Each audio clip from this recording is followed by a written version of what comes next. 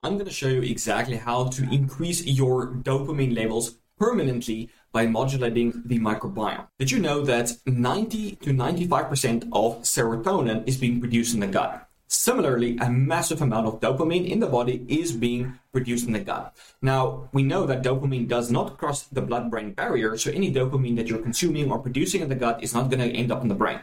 But some of the bacteria in the gut can also produce L-dopa, which can cross the blood-brain barrier. So I'm going to show you exactly how to increase those bacteria to maximize your dopamine levels permanently. And if you haven't already, be sure to get my ebook on how to maximize your testosterone naturally. If you would like to do coaching with me, links are in the description below. Let's dive in. So the reason why it's so important to maximize our dopamine levels is because brain dopamine levels are known to decrease by about 7% per decade.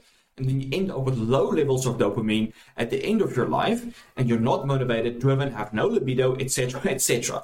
Right? It even predisposes you to Parkinson's and so on. It's not a good place to be when you have low dopamine, anhedonia, those kind of stuff, not good. So we want to maximize our dopamine or prevent its decline with age. Now, there's bacteria in the gut that can produce dopamine, specifically the Enterococcus family, and this is the Enterococcus faecalis, Enterococcus faecium.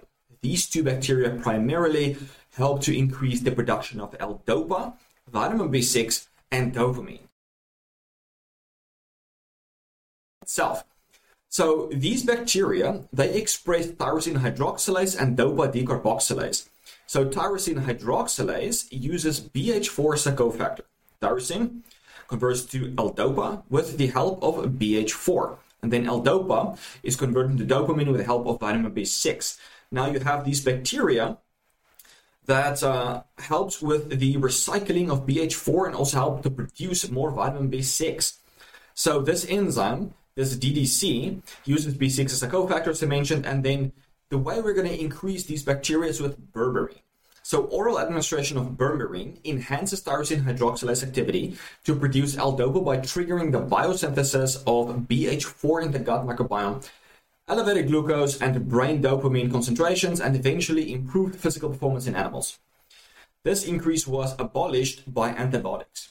So specifically, berberine helps to increase L-dopa, which is then taken up into the brain, where it can then be produced dopamine, right? So when you use an antibiotic to clean out these bacteria, you end up with low dopamine, right? So initially with antibiotics, you might feel good, and then over time, it's like, I feel in a low dopamine state, especially if these bacteria don't come back. Now, you can enhance the production or the proliferation of these bacteria by supplementing berberine. And then berberine is converted by these bacteria into dihydroberberine. And then dihydroberberine donates its hydrogens. I'll show you more of this in a moment, because it's a dihydro. Two hydrogen groups attached to the berberine. It donates those hydrogen groups to recycle BH4, which is dihydrobiopterin, into tetrahydroperopterin, right? So it is 4 hydrogens attached to this molecule. So it needs hydrogens to create for tyrosine hydroxylase to work, right? And in my previous video, I talked about why lactose intolerance could actually be a good thing and how you can elevate your baseline levels of hydrogen levels. And that should help to elevate your baseline levels of dopamine as well. All right. So here's what happened. They gave these animals berberine, and now you look at dopa in the feces. And they gave different doses. You can see that this was over time, how dopa production in almost like a dose-dependent response increased over control levels. So dopa in the feces increased, dopa in the plasma increased in a dose-dependent response, dopa in the brain increased as a result, and then we have dopamine in the feces, which also increased massively. We have dopamine in plasma, which also increased, so it increased in the blood. And then interestingly, dopamine in the brain also increased, but as I mentioned, dopamine doesn't cross the blood-brain barrier, and so this is primarily L-dopa crossing the blood-brain barrier, which then converted into dopamine in the brain. So by using berberine, you get a significant increase in L-dopa and dopamine in the brain. So berberine increases BH4. So this is BH2, the precursor, which is then converted to BH4. So BH2 decreased, BH4 increased. So you get an improved ratio, more cofactor for the production of dopamine. B6 is also a cofactor to convert L-DOPA into dopamine. And you can see that B6 levels increased again in a dose-dependent response. And dihydroberberine was interestingly more effective at increasing B6 than berberine in itself. Now, the microbiome can actually convert berberine into dihydroberberine, so you don't necessarily have to supplement dihydroberberine, but you can also always combine berberine with dihydroberberine for an even stronger effect. Right, so this is the graph, exactly what's happening. You got berberine, which is then converted into dihydroberberine in the gut. And then the dihydro, as I mentioned, 2 hydrogen groups attached to berberine, donated hydrogens.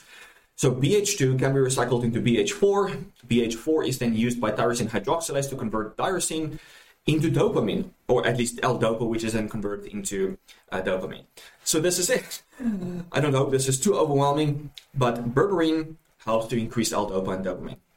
So how berberine increases dopamine is by increasing this Enterococcus faecalis and Faecium, and then increasing dihydroberberine, which is the hydrogen donor. This is the 2 main ways how berberine increases dopamine. So, and then they did a human study, because that was the animal study, all good and well. What about humans? Okay, so berberine increases dopamine levels in humans. Now, obviously, they're not going to do a brain biopsy, so they didn't look at the dopamine levels in the brain, but they did look at the feces and also the circulating levels of dopamine in the body. And what they did find is that untreated, treated, you can see that L-DOPA increased and dopamine increased in humans from using berberine. And here you can see this was in the feces, untreated and treated with berberine. So L-DOPA increased from 1.6 to 2.4. Dopamine increased from 80 to almost 120. Tyrosine hydroxylase increased from 7 to 10. That's like a 42% increase. And this DDC enzyme, which converts L-DOPA into dopamine, increased from 0.8 to 2.25, which is 20% increased. And then the relative abundance of this Enterococcus family increased by about 11% in humans from taking berberine. So berberine can help to increase dopamine levels in humans, make you feel better. Now, they've also been shown that berberine has anti-anxiety effects by increasing the synthesis of dopamine. And so this was at a PTSD model. And they compared it to fluvoxamine, which is the SSRI, which has also been shown to increase dopamine, which is so funny because people always think that these SSRIs have all of their benefits primarily by increasing serotonin, but these drugs actually has a bunch of other benefits as well, such as restoring dopamine levels. So PTSD, berberine in a dose-dependent response increased dopamine concentrations in different areas of the brain, as you can see, helping against PTSD, having anti-anxiety effects.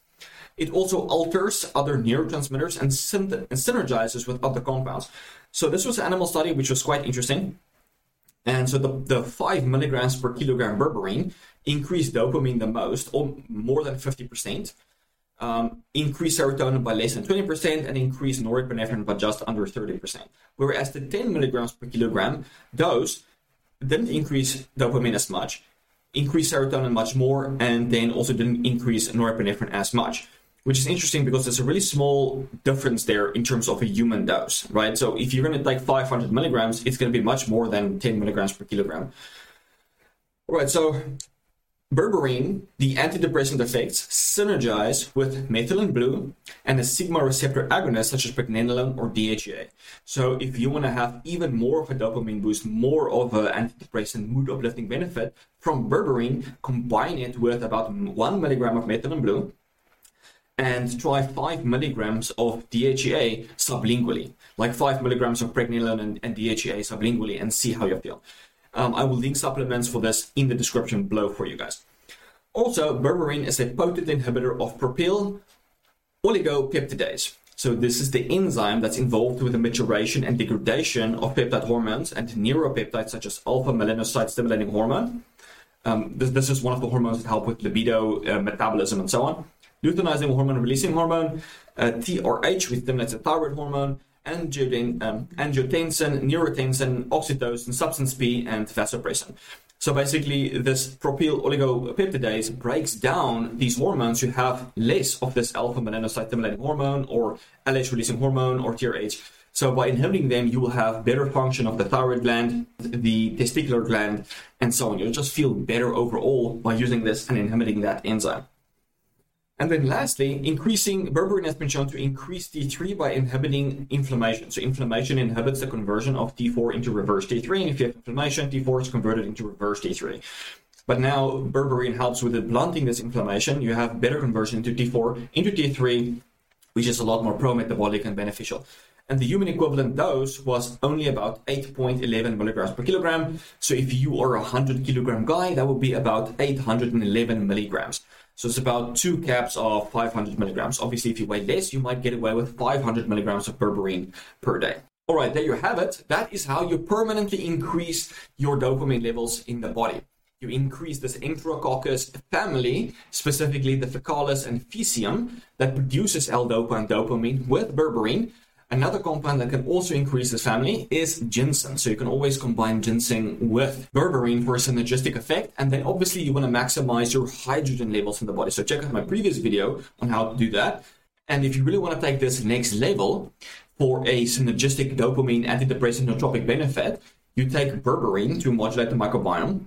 You get more hydrogen in the body by taking dihydroberberine. So regular berberine with dihydroberberine will synergize. And then you take the pregnenolone DHEA as a sigma agonist, and then you take methylene blue as a nitric oxide inhibitor or augmentin, right? And all of these will have a synergistic antidepressant nootropic benefit that will make you feel amazing. And this is how you permanently maximize your dopamine levels. Now, I would like to hear from you. If you've ever used berberine or dihydroberberine, please let me know that you experience these pro-dopamine effects. When I've used dihydroberberine in the past, I did notice like nice, stable energy, nothing like phenomenal.